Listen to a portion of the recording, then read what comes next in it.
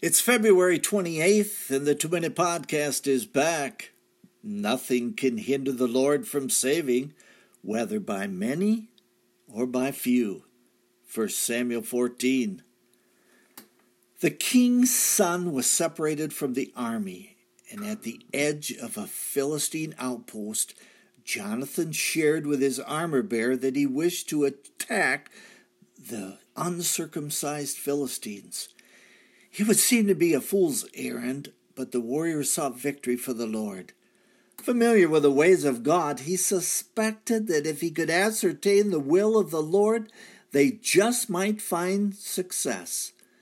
The one who carried his weapons agreed. The verbal fleece would be the response the Philistines gave to them when the two were detected.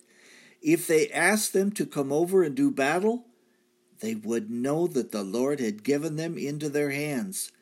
It was quite the skirmish. The dynamic duo slew 20 Philistines on the size of a sector of land that a yoke of oxen could plow in one day.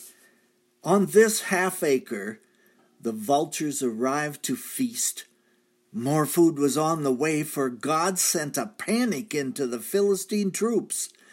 The Israelite lookouts saw the enemy melt away and shouted the information to Saul.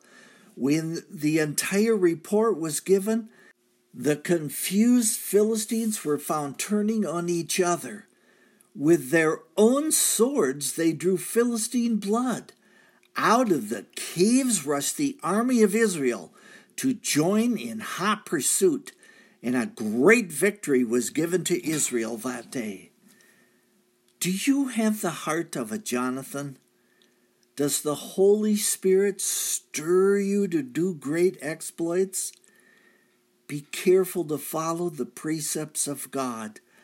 Our miracle-working God may want to use you to work a wonder this very day. That's a 2-Minute Podcast. I am Michael Foskey.